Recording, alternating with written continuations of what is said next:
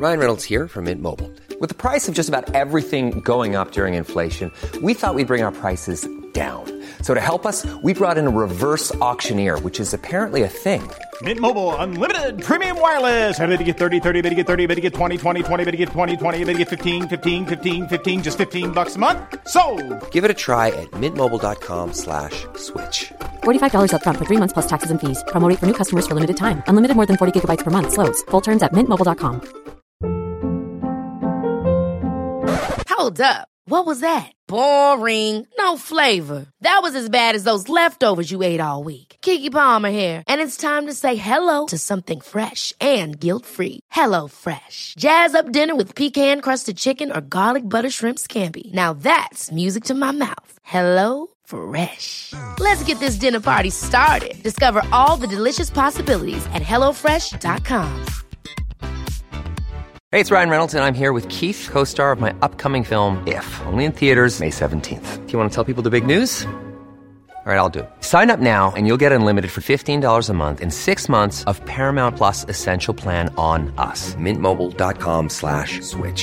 Upfront payment of $45 equivalent to $15 per month. Unlimited over 40 gigabytes per month. Face lower speeds. Videos at 480p. Active Mint customers by 531.24 get 6 months of Paramount Plus Essential Plan. Auto renews after 6 months. Offer ends May 31st, 2024. Separate Paramount Plus registration required. Terms and conditions apply if rated PG. Olösta fall. En podd om försvunna människor och oklara mord.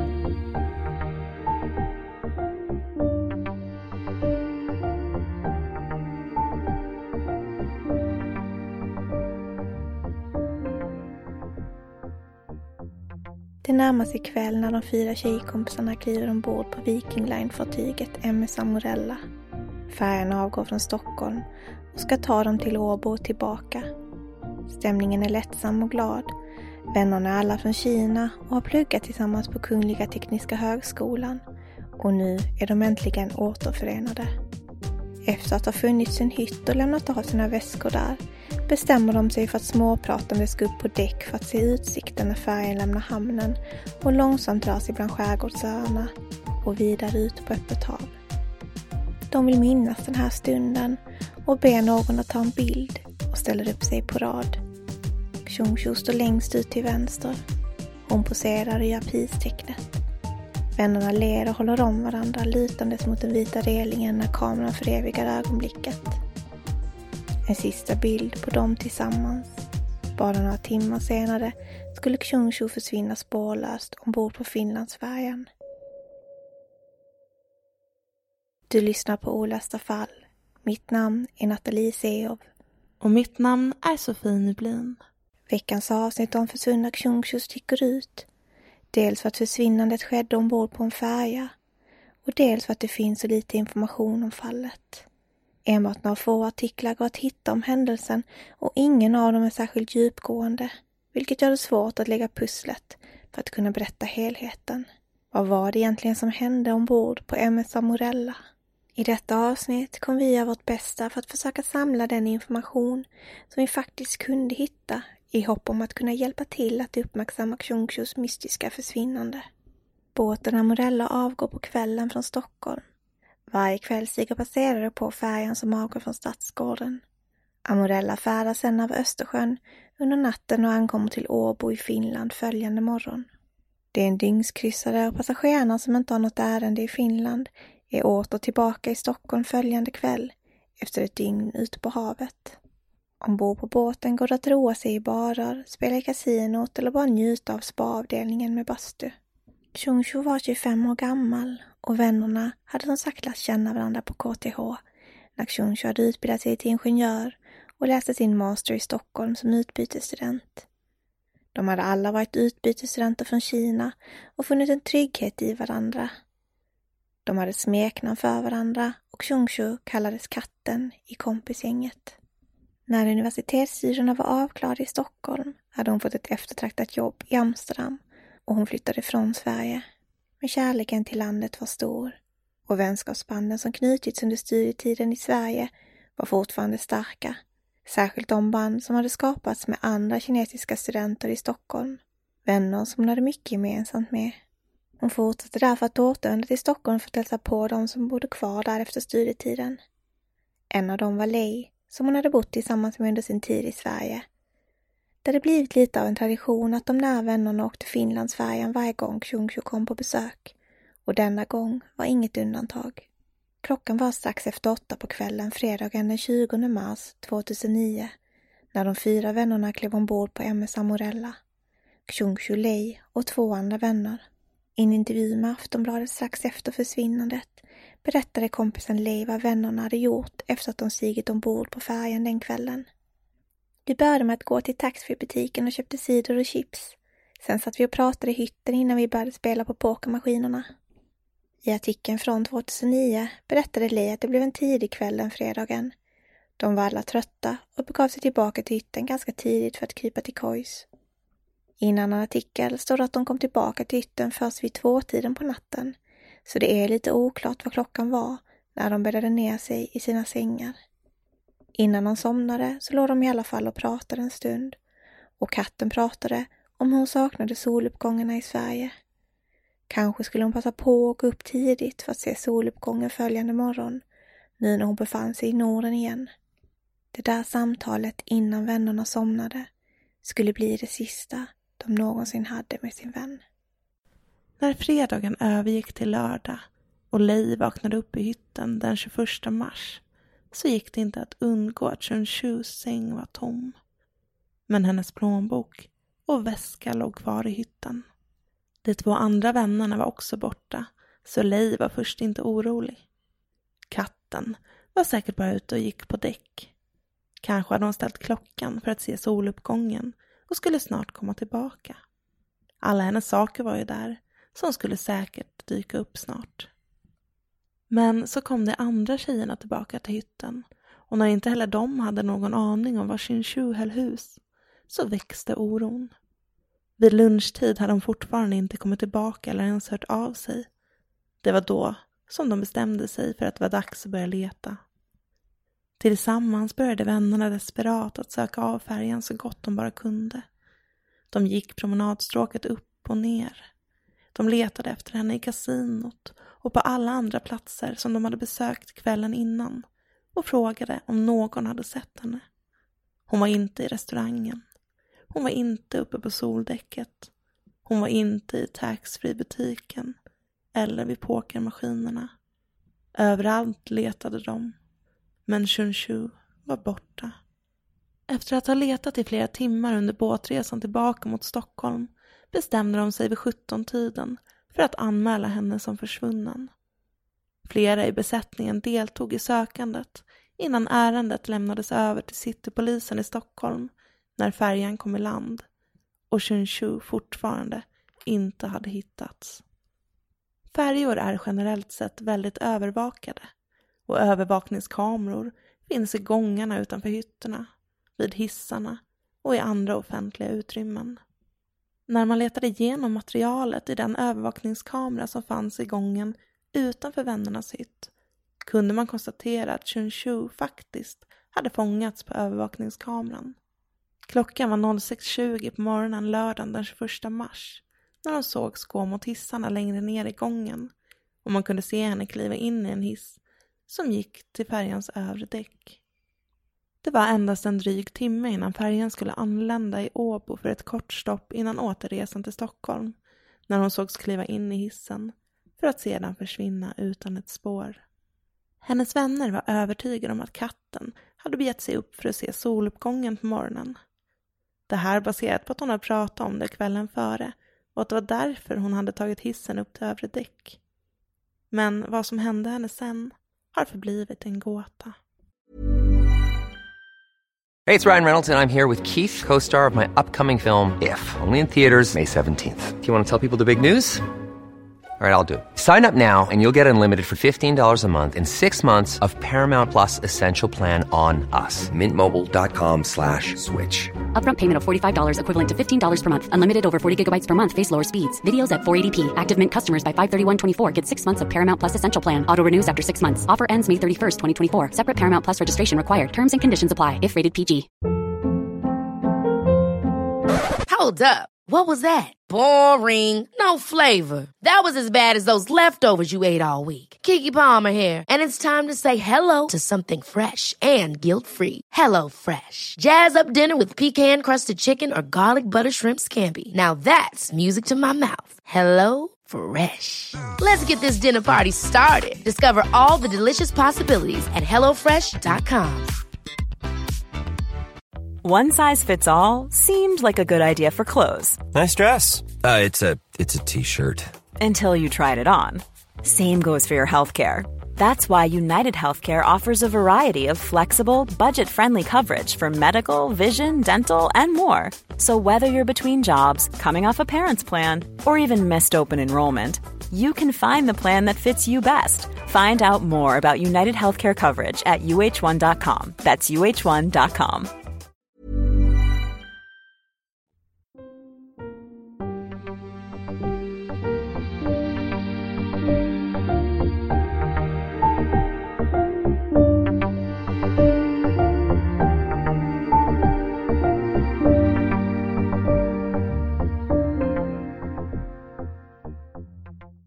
Ja, vi tänkte att vi skulle gå igenom några av de olika teorier som finns i det här fallet om vad man tror kan ha hänt.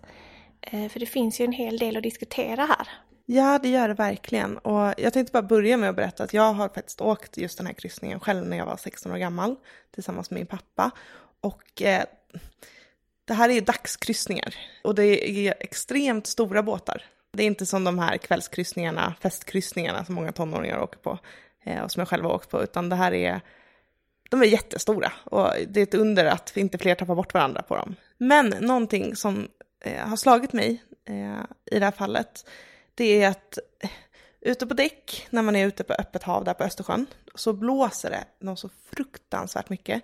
Jag åkte mitt i sommaren och fick ta på mig liksom tjocktröja och sådär när jag gick upp på däck, även om det var jättesoligt och mitt på dagen, för att vinden är så pass stark. Och det för mig undrar lite om, vet vi någonting vad Chun Chun hade på sig när man såg henne på den här sista bilden på övervakningskameran?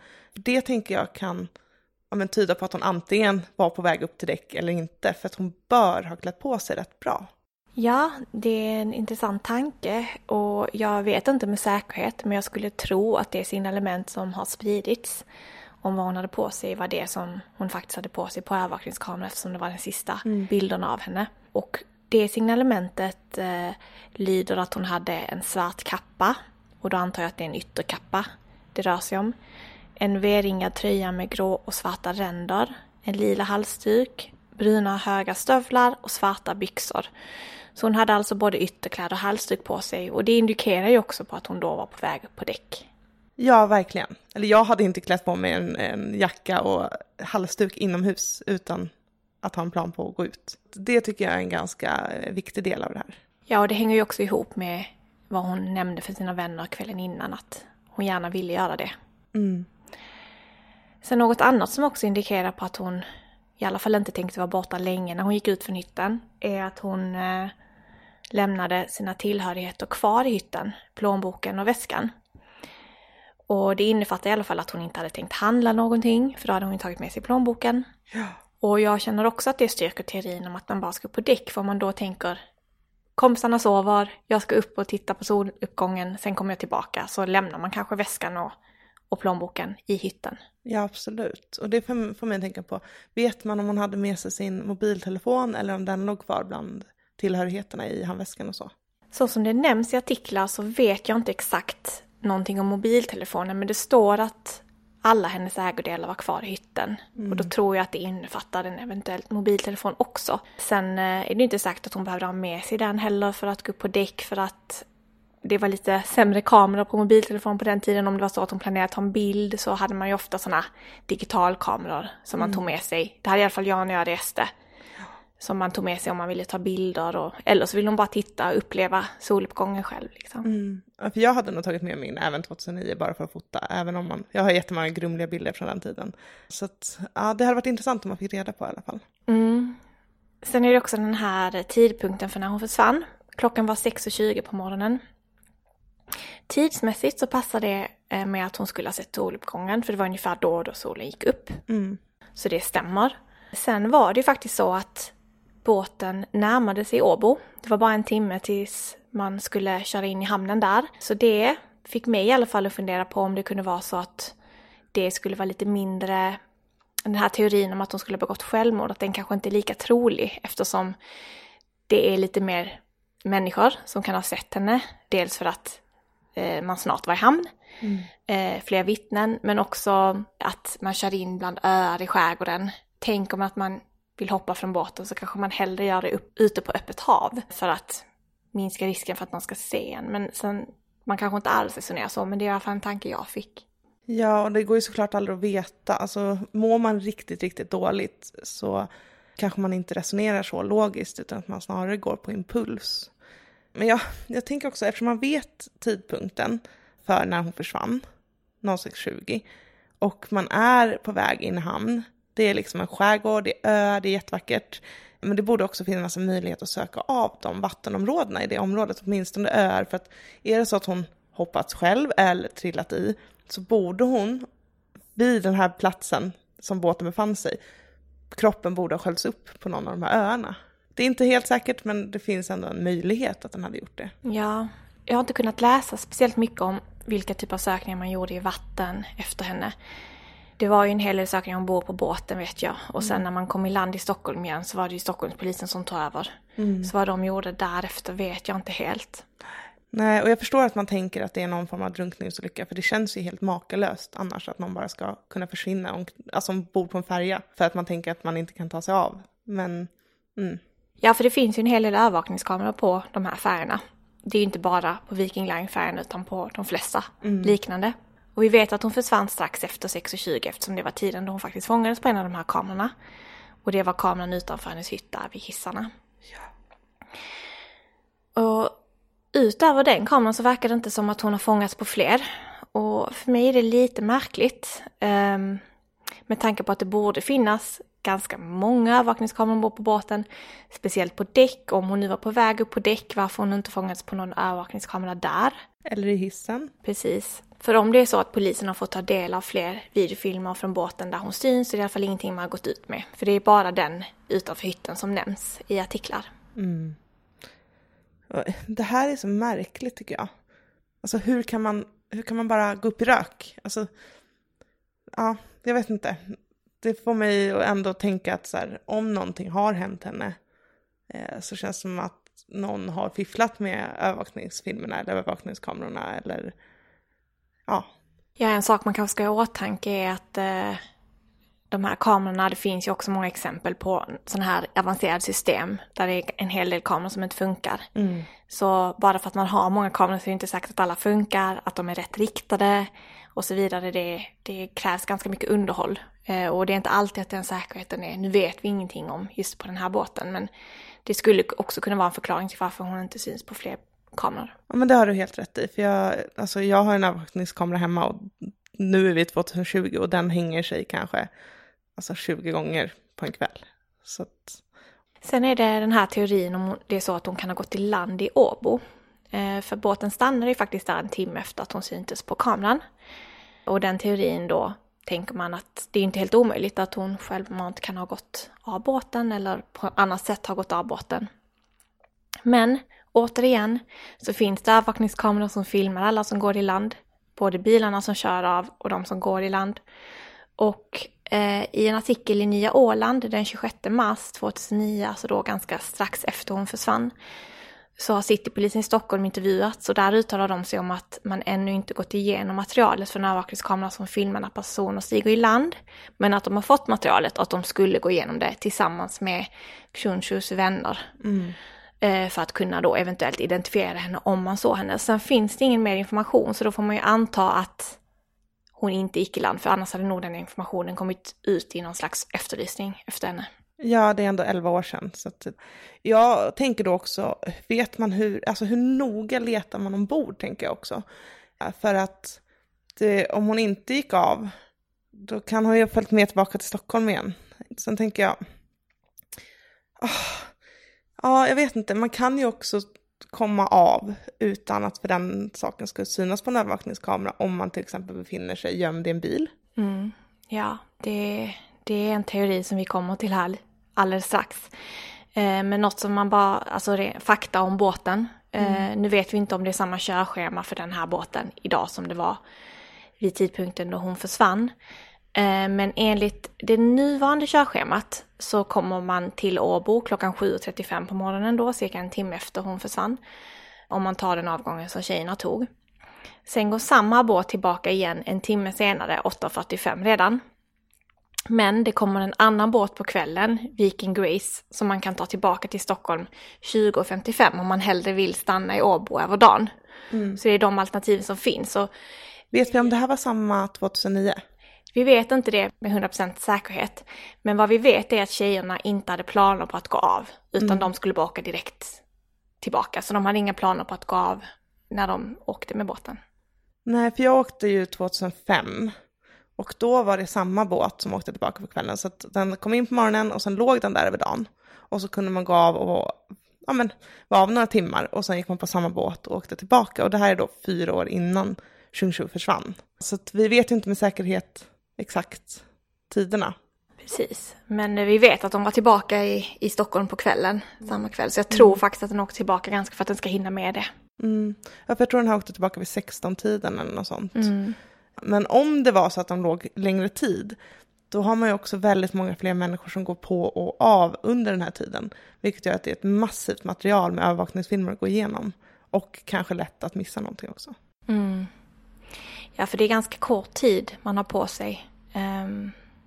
Jag låter säga att det är någon som har kidnappat henne och vill föra henne bort från båten. Och gå av i Åbo, då har man bara en timme på sig. Väljer man istället att gå av i Stockholm har man ju betydligt mer tid. Men ja, vi vet ju inte. Nej, och det för oss ju in på den här teorin om mord eller kidnappning.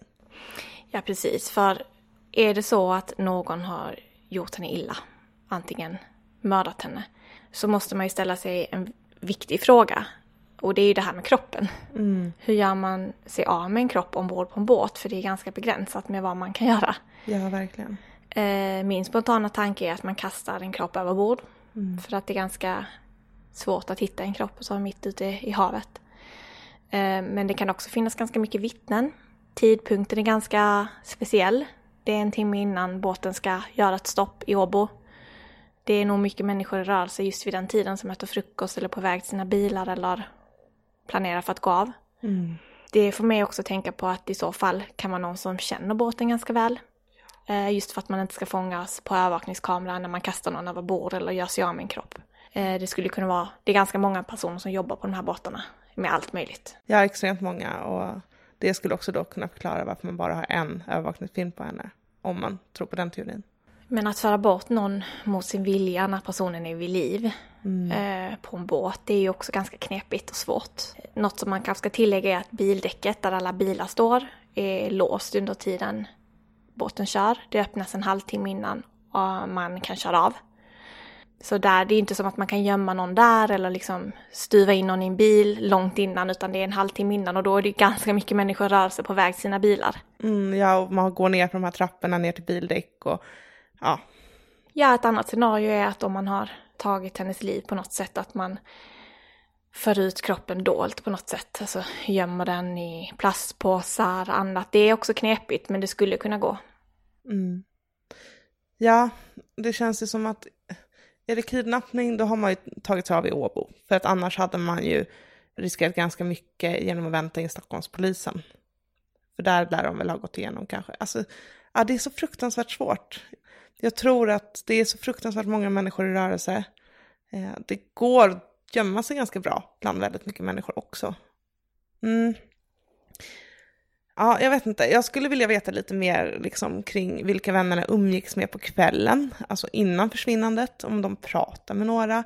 Alltså, knöt de några nya bekantskapskretsar. Kan det vara så att Chungju helt enkelt kanske pratade med någon som hon bestämde att vi ska se soluppgången tillsammans. Kanske någon hon tyckte var lite söt.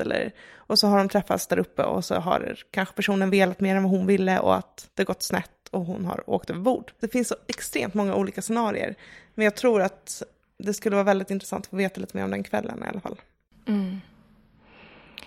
Och sen är den här teorin olycka som är väl säkert något som polisen i alla fall har funderat på, om det kunde varit att hon har trillat över bord. Man kanske tror att det inte händer speciellt ofta, men det finns ganska många exempel som det rapporterats om tidigare. Och i många fall rör det sig om människor som är berusade. Det är ju ofta så att man kanske fäster till det på de här båtarna och på så sätt lättare ramlar över bord för att man inte är vid sina sinnesfulla bruk om man är påverkad av alkohol. Mm. Och sen om man ramlar från den höjden i så kallt vatten så är det väldigt farligt. Det är en ganska hög höjd för det första. Det är kallt vatten, båten rör sig snabbt, så det är ganska liten chans att bli räddad i en sån situation. Ja, man kan ju skada sig rätt rejält bara av fallet och sen det här kalla vattnet som gör att man kanske inte klarar att hålla sig ovanför ytan ens. Mm. Och sen är det här med vittnen. Om man ramlar över bord, är det inte så att någon borde ha sett något? Och jag var lite nyfiken på det här, så jag gjorde en liten sökning på andra fall och hittade en hel del olika fall där personer på ett eller annat sätt har hamnat över bord. Så jag tänkte jag skulle gå igenom den här listan lite kort och att i alla fall vi kan prata om några av de här fallen. Ja, du har ju tagit upp några stycken här som jag tittar på, och jag vill bara nämna ett innan du går igenom resten. För det finns faktiskt ett fall från 2012 och det här minns jag väldigt väl. Jag var 23 år gammal och vi åkte ganska mycket såna här kryssningar, jag och mina tjejkompisar. Och 2012 så var det faktiskt en 23-årig ung kvinna från Gotland som försvann på en finlandskryssning med Birka Paradise. Och hon tog sig också upp på däck, men det här var klockan 4-tiden på morgonen och enligt bilder från övervakningskameran så vet man att hon faktiskt befann sig uppe på däck. Och polisen utgick från att det här var en drunkningsolycka för att man i nästa övervakningssekvens så har polisen sett en skugga som rört sig som att den har rört sig över bord och tolkar det här då som bevis på att hon har fallit över bord helt enkelt. Och jag vet att det påverkade oss jättemycket, så när vi åkte på såna här kryssningar så hade vi en deal att ingen gick upp på däck ensam utan att man alltid gick i sällskap. För att det kan verkligen ske olyckor, speciellt om man har festat lite. Så tänk på det och ta hand om varandra om ni åker på sånt här. Låt inte någon gå upp ensam. För det finns ganska många exempel. Jag tänker vi går igenom den här listan lite, nämner de här fallen lite kort. Det finns ett fall från 2012 då en man föll över bord från fartyget Silja Symphony. Och i det fallet så fanns det vittnen som såg det här och han kunde faktiskt räddas. Cirka en halvtimme efter så hittade man honom vid liv. Wow, det är ju... Ja. Så finns det ett annat fall från 2016 där en kvinna hoppade från Viking Line Rosella. Och även i det här fallet fanns det vittnen som såg henne. Sen finns det några fall från 2019. I ett av fallen så ramlade en kvinna i vattnet i Stockholms skärgård. Det var Tallinks fartyg i det här fallet. Och då fanns det också vittnen som ska sett henne falla i vattnet. Det är intressant, för i de flesta fall så finns det vittnen som har sett någonting. Och sen finns det då ännu ett fall från 2019 då en man föll över bord från färjan Baltic Queen. Och den händelsen inträffade vid inloppet i Stockholm. Och hans kropp hittades aldrig, men han ska också då ha fallit över bord. Ett tredje fall från 2019, då var det en 21-årig finsk man från Estlandsfärjan Silja Europa. Och med hjälp av övervakningskameror så kunde man se att han hade fallit över bord. För han var precis som Shunchu försvunnen ett tag. Man visste inte var han hade tagit vägen. Men genom att gå igenom alla de här övervakningskamerorna så kunde man se att han hade fallit över bord och därmed omkommit eftersom han aldrig hittades. Och i det fallet så misstänkte polisen inget brott. Och här har man ju liksom antingen vittnen, man har övervakningskameror. Ja, det är så frustrerande att man inte har någonting i det här fallet av det. Precis, och det senaste fallet jag kunde hitta var från 15 juli i år, så det är ju väldigt nyligen. Och då var det en i besättningen ombord på Silja Line som utanför Nynäshamn ska ha sett en person falla över bord. Man kunde konstatera att det var en man i 30-årsåldern från Lettland som ska ha fallit över bord. Man försökte kasta 2 livbojar från båten för att försöka rädda hans liv. Men tyvärr så gick det inte. Man hittade inte honom, man letade efter honom och han har aldrig hittats. Man hittade dock en ryggsäck som man tror kan vara hans. Ja, som du märker så visar det inte helt ovanligt med sådana här fall. Ja, när man får en sån här lista så känns det väldigt överväldigande. Och ja, det händer, så var försiktiga. Men man tänker också på mängden människor som åker de här färgerna varje dag. Så är det ändå en ganska liten andel som råkar ut för det här hemska. Liksom. Och det är ingen omöjlighet. Alltså det blåser extremt mycket ombord där uppe, och det räcker med att man lutar sig lite för långt fram över relingen så riskerar man faktiskt att åka i, och speciellt då om man är berusad. Och visst, det kan kännas helt makalöst liksom att trilla över bord, men och det får mig tillbaka igen till den här sista kvällen. För att okej, vi vet att tjejerna uttrycker att de tog en lugn tidig kväll. Men 2:00 för mig är inte tidigt till exempel. Och en lugn kväll är ju väldigt svårt att definiera vad det innebär. För det är ju så olika för olika personer. En lugn kväll för mig idag jämfört med en lugn kväll för mig när jag var i 20-årsåldern är ju 2 helt olika saker.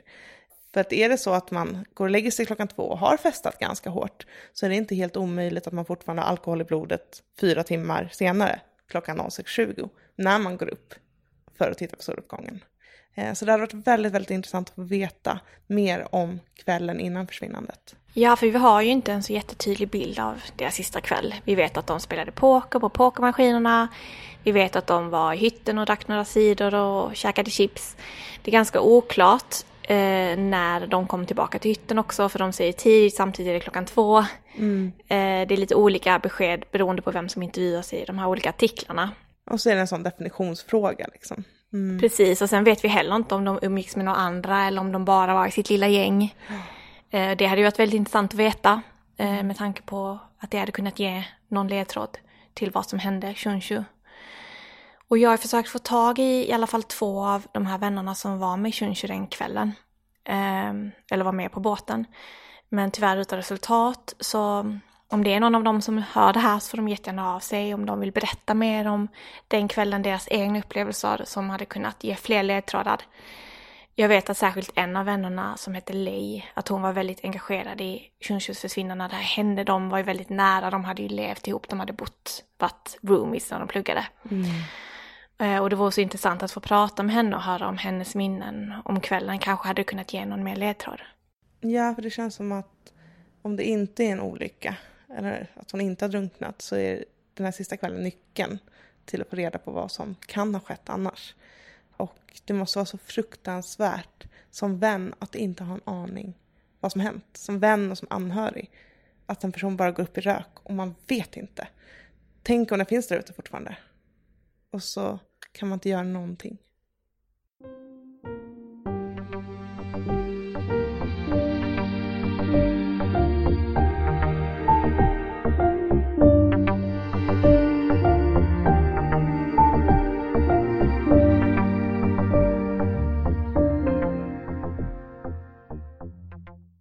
När jag gjorde research om Xunshus försvinnande hittade jag inte mycket information om henne. Vi vet inte något om hennes personlighet, vad hon hade för intressen, och jag kunde inte hitta vad anledningen var att hon kallades för katten. Eftersom hon inte är från Sverige är det svårt att försöka lokalisera hennes föräldrar eller anhöriga. Allt jag kunde finna var att hon kommer från Suzhou, en anrik kinesisk stad som brukar kallas för Venedig i öst. Det är en av Kinas största turistattraktioner, och de fina klassiska trädgårdarna som finns där är en del av Unescos världsarv. Det är en myllrande stad full av historiska sevärdheter och minnesmärken, eftersom det är en mycket gammal stad, grundad så tidigt som år 514 f.Kr. Det var där i den anrika kinesiska staden som Xunshu växte upp, innan hon kom till Sverige för att plugga sin master. Hon tog examen 2008 för att sedan bosätta sig här i Europa, närmare bestämt i Amsterdam. Det var kanske jobbet som lockade henne till Nederländerna, men enligt uppgifter i kinesisk press så ska hon strax innan försvinnandet ha förlorat sitt jobb i Amsterdam på grund av finanskrisen som ägde rum 2008-2009. Mer än så vet vi inte om henne eller hennes försvinnande. Vi lämnas med många frågor och väldigt få svar. Det finns en kort artikel i Aftonbladet och någon artikel i finsk media. Och sen ska fallet ha tagits upp den 8 april 2009 i tv-programmet Efterlyst. Jag kunde tyvärr inte hitta det avsnittet någonstans. Jag har verkligen försökt hitta det, men jag har kunnat läsa mig till att i programmet ska det funnits ett inslag med Lei, samma vän som intervjuades i Aftonbladet. Vännen ska desperat ha försökt få reda på vad som hänt hennes vän. I programmet efterlyste man vittnen som var ombord på Viking Line-båten Amorella den fredagen och lördagen. Vittnen som kan ha gjort viktiga iakttagelser. Polisen ska även ha berättat i inslaget att de inte utifrån de uppgifter de hade då hade någon misstanke om att Kyungsoo ska ha begått självmord. Efter det verkar det som att det här fallet har hamnat i glömska. Varför? Det borde engagera fler. Om polisen inte misstänker självmord så återstår bara 2 saker. Olycka eller brott. Kanske rent av mord. Och därför borde fallet engagera fler så att man kan komma fram till vad som hände Kyungsoo. Men ändå förbryllas vi av alla artiklar som inte skrivits. Alla reportage som aldrig gjordes. Kan allmänintresset styrt? Kyungsoo var turist på besök i hennes gamla studentstad och därmed inte svensk medborgare. Det är hemskt om så är fallet. Vi tänker på Kyungsoos familj, saknaden efter en dotter, någon man håller kär. Vi tänker på hennes vänner. Händelsen ombord på båten måste ha präglat deras liv. Att aldrig få reda på vad som hänt kan liknas vid ett stort öppet sår som aldrig någonsin får läka.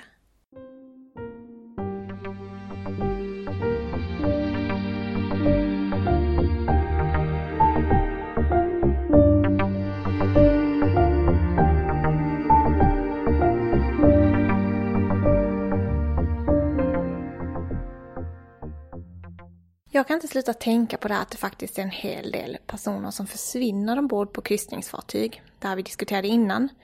Det finns ett fall som till skillnad från Kyungsoos fall har fått väldigt mycket uppmärksamhet och förbryllat många. Och det är fallet om Rebecca Corriam. Hon var en brittisk kvinna som var 24 år gammal när hon försvann ombord på kryssningsfartyget Disney Wonder. Och det här hände år 2011. Och jag tänkte att jag bara kort skulle berätta för dig om det här fallet, Sofie, och för er som lyssnar. För det är ett fall som jag i alla fall har grävt ner mig ganska mycket i, speciellt när det hände. Och det är ett fall som har väldigt många mystiska omständigheter som kan vara intressant att ha i relation till Kyungsoos försvinnande. Och så känns det också som Disney, ganska stor grej. Ja, alltså det här fartyget som Rebecca jobbade ombord på, det utgick från Los Angeles och det var en båt med Disney-tema. Tänk dig typ Disneyland fast en båt. Ja, och så från LA, det säger allt liksom. Precis. Väldigt hypat. Ja, mycket säkert som händer ombord, riktar sig till familjer, mycket underhållning, säkert olika teman med olika Disney-karaktärer och så vidare. Så mycket shower och mycket rörelse. Och... Precis, och hon var anställd på det här fartyget och var då från Storbritannien. Den 21 mars 2011 så missade hon sitt skift, Rebecca. Och hennes arbetsgivare försökte få tag i henne. Man ropade på henne via ett slags telekomsystem som finns ombord på de här båtarna. Och som finns i de olika hytterna för de som jobbar och så. Typ som ett sammankopplat walkie-talkie-system. Precis. Man insåg ganska snabbt att hon var försvunnen för att hon svarade inte när man försökte nå henne. Och ingen visste var hon var när man frågade runt. Och precis som i Kyungsoos fall så började man kolla igenom de här övervakningskamerorna som finns ombord på båten. Och här känns som man agerade väldigt mycket snabbare då, tänker jag, för att hon var anställd och hade ett skift man ville sätta henne på. Att man behövde lösa ett problem. Ja men precis, och man tror också kanske man har ett visst ansvar gentemot de anställda på båten också. Att man behöver veta, det är säkert säkerhetsgrejer också. Ja. Men man kunde konstatera i alla fall att hon hade fångats på övervakningskamera. Och det var klockan 5:45, alltså väldigt tidigt på morgonen samma morgon. Och i den här videon så kan man se henne prata i en av de här interntelefonerna i personalens område ombord på båten. Och man kan ju tillägga att de här båtarna är ju också extremt stora. Det är ju alltså verkligen flytande hela städer. Och typ nöjesfält på vatten liksom. Och det är också extremt många anställda, säkert fler än besökare. Så de har ju egna områden på båten. För jag har också vänner som har jobbat på sådana här båtar. Så de har ju berättat att de har egen bar, de har egen restaurang, de har egen pool och egen liksom loungeområde. Och då egna hytter där de bor och så, som är liksom separerat från de som besöker båten, bara turisterna. Lite som ett hotellområde liksom för personalen då, eller? Precis, och det är väldigt stort för de är många. Och det var i det här området som hon fångades på övervakningskameran. Och då pratar hon alltså i en telefon som man kan ringa till olika hytter från. Så att det var ju någon annan på båten som hon pratade med. Någon från personalen då? Precis. Och hon såg ganska upprörd ut på övervakningsvideon och höll händerna för ansiktet. Den är ganska kornig, men man kan se hur hon gör detta och hur en man går fram till henne och frågar om allt är okej. Det verkar vara en annan i personalen. Och hon ser ut att svara yeah fine. Därefter ser man hur hon lägger på luren och går iväg med händerna i fickorna. Och hennes föräldrar har också sagt att det är väldigt vanligt att se henne gå så här med händerna i fickorna. Och det är sista gången hon syns till. Okej, så sista gången man ser henne är när hon troligtvis får ett ganska jobbigt besked av något slag. Alltså hon är upprörd liksom. Ja men precis. Så det lägger ju till en del till mystiken. Och man letar efter Rebecca överallt ombord på skeppet. I alla möjliga utrymmen och i havet. Man passerat vid tidpunkten för försvinnandet. Men man hittade inte henne. Nej. Sen ska man kanske tänka på om hon har fallit över bord av någon anledning. Så det är ganska strömt. Alltså kroppen kan i sådana fall färdas en bit. Ja, om det är det som har hänt. Ja, det verkar väldigt svårt att lokalisera någon så. Ja. Men det var en journalist som intresserade sig för det här fallet. En journalist som jobbar på The Guardian, John Ronson. Så han tog exakt samma kryssningsfartyg, samma år som Rebecca försvann 2011, för att skriva en grävande artikel om det här fallet. Och det han kom fram till i princip var en trolig teori om att en olycka kan ha skett när Rebecca tog en löptur ute på däck. Det var något hon ofta gjorde. För relingen där, enligt honom, var tillräckligt låg för att en sån olycka skulle kunna inträffat. Men det konstiga var att det fanns massvis med kameror uppe på däck och det finns ingen kamera som har fångat en sån här händelse. Nej, och det känns som att Disney är väldigt måna om att ha ett övervakningssystem som faktiskt funkar. Ja, det är jättekonstigt. Det är lite märkligt. Och det han också gjorde var att han intervjuade flera i besättningen. Och då fick han höra om lite olika rykten som florerade ombord på båten bland besättningens personal. Och det var en annan teori om att hon ska ha trillat i vattnet från besättningens poolområde. Och att det här då skulle varit ganska allmänt känt bland besättningen att det var det som hade hänt. Men att Disney verkade tystna ner det hela och inte vilja gå ut med det här offentligt av någon anledning. Gud vad konstigt. Precis, och poolområdet vet man också att det var en plats som hon brukade besöka.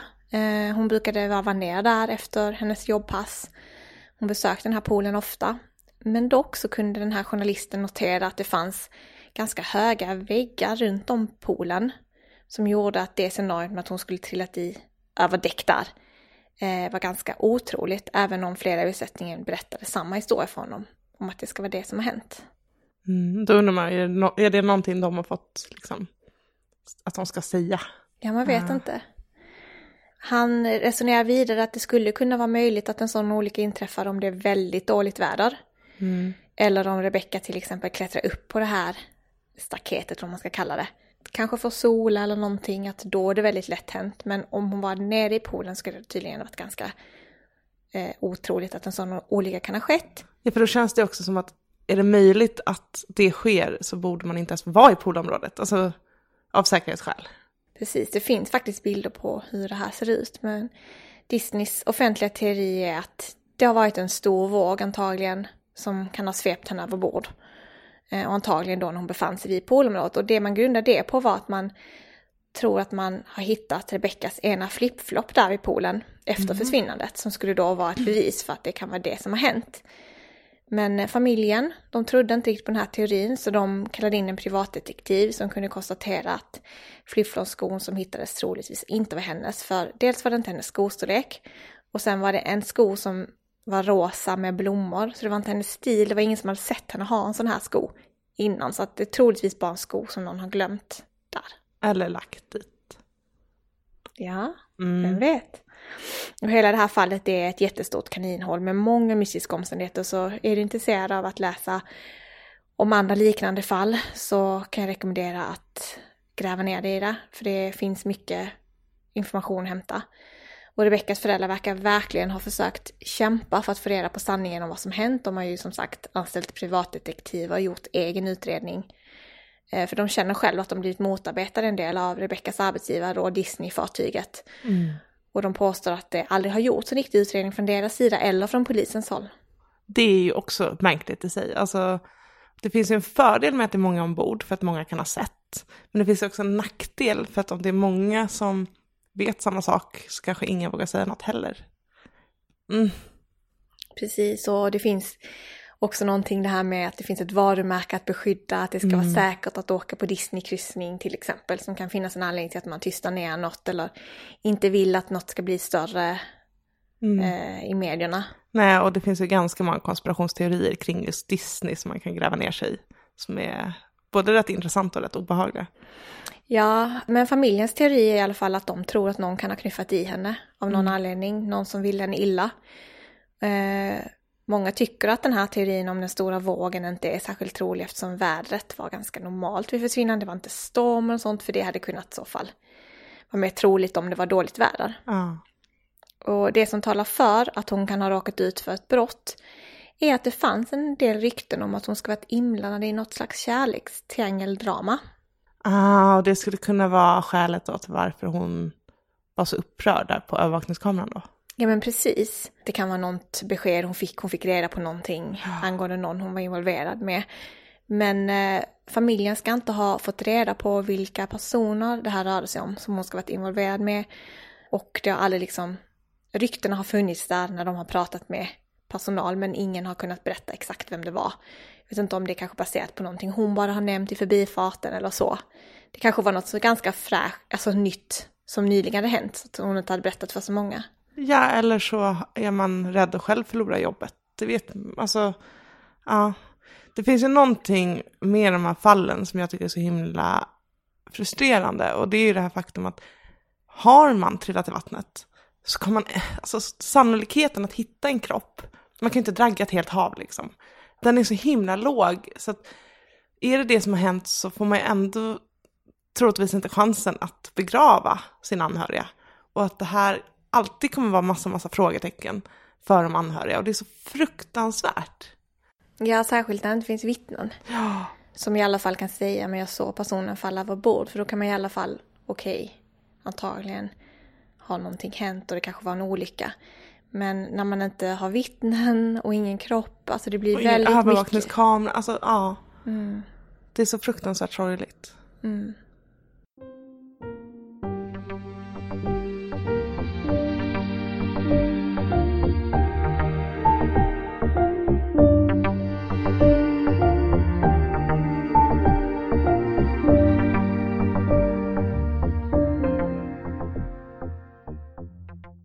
Vännerna som var de sista som spenderade tid med Chun-Shu innan försvinnandet visste inte vad de skulle tro om vad som hänt. Hur kan man bara gå upp i rök ombord på en färja? Med så mycket människor runt omkring sig. Så många potentiella vittnen. Och ändå har ingen sett någonting. Hon försvann inte mitt i natten utan tidigt på morgonen. Inte långt innan Finlandsfärjan skulle göra ett stopp i Åbo.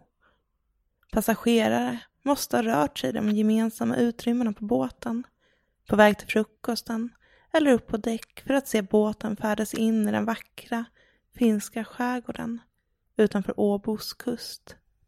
En av vännerna, Chen, intervjuades i The Local och berättade att de inte ens ville föreställa sig eller tänka på att hon kunde ha trillat i vattnet. Lei däremot var övertygad om att Chun-Shu måste ha råkat ut för något fruktansvärt. En ond man som måste gjort något, sa hon i en intervju med Aftonbladet 2009. Chun-Shu hade en inplanerad flygresa tillbaka till Amsterdam där hon bodde följande måndag. Men flygstolen förblev tom. Kan det, trots att det var tidigt på morgonen med mycket rörelse på båten, varit så att hon ramlade i havet? Antingen självmant eller av en olyckshändelse. Utan att någon kan ha sett någonting. Utan att någon övervakningskamera filmade händelseförloppet. Eller kan hon ha stött på fel person den morgonen? En person som av någon anledning med ett okänt motiv ville henne illa. En person som orsakade hennes död och som aldrig behövt sona för sina brott. Eller kan hon utan att någon såg eller utan att fångas på video på något sätt ha lämnat båten, försvunnit och startat ett nytt liv? I så fall varför? Och var är hon nu? Vet du vad som hänt Chun-Shu? Ring polisen på telefon 114 14. När Chun-Shu försvann på Amoreia var hon klädd i en svart kappa, En V-ringad tröja med grå och svarta ränder, lila halsduk, bruna höga stövlar och svarta byxor. Hon är smal och cirka 165 cm lång. Hon har ett synligt runt födelsemärke på övre delen av näsan. Vi delar en finsk artikel från yle.fi på vår Facebook-sida. Och i den artikeln finns en bild på Shinshu där födelsemärket syns tydligt. Vi kommer också att dela en artikel från Aftonbladet där man kan se den där sista bilden på Shinshu och hennes vänner.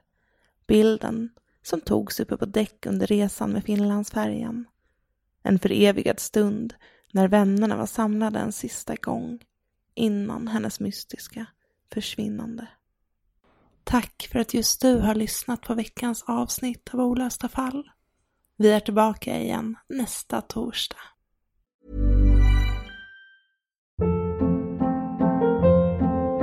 Hold up. What was that? Boring. No flavor. That was as bad as those leftovers you ate all week. Keke Palmer here, and it's time to say hello to something fresh and guilt-free. Hello Fresh. Jazz up dinner with pecan-crusted chicken or garlic butter shrimp scampi. Now that's music to my mouth. Hello Fresh. Let's get this dinner party started. Discover all the delicious possibilities at hellofresh.com. If you're looking for plump lips that last, you need to know about Juvederm lip fillers. With Juvederm Volbella XC and Juvederm Ultra XC, your lip look, whether it's subtle or bold, can last up to 1 full year with optimal treatment and no additional maintenance. Find a licensed specialist and see if it's right for you at Juvederm.com today. That's JUVEDERM.com. Add fullness to lips in adults over 21 with Juvederm Volbella XC or Juvederm Ultra XC. Do not use if you have severe allergies or a history of severe allergic reactions, or if you're allergic to lidocaine or the proteins used in Juvederm. Tell your doctor if you have a history of scarring or taking medicines that decrease the body's immune response or that can prolong bleeding. Common side effects include injection site redness, swelling, pain, tenderness, firmness, lumps, bumps, bruising, discoloration, or itching. As with all fillers, there's a rare risk of unintentional injection into a blood vessel, which can cause vision abnormalities, blindness, stroke, temporary scabs, or scarring. For full, important safety information, visit Juvederm.com. Hi, I'm Daniel, founder of Pretty Litter. Cats and cat owners deserve better than any old-fashioned litter. That's why I teamed up with scientists and veterinarians to create Pretty Litter. Its innovative crystal formula has superior odor control and weighs up to 80% less than clay litter. Pretty Litter even monitors health by changing colors to help detect early signs of potential illness. It's the world's smartest kitty litter. Go to prettylitter.com and use code ACAST for 20% off your first order and a free cat toy. Terms and conditions apply. See site for details.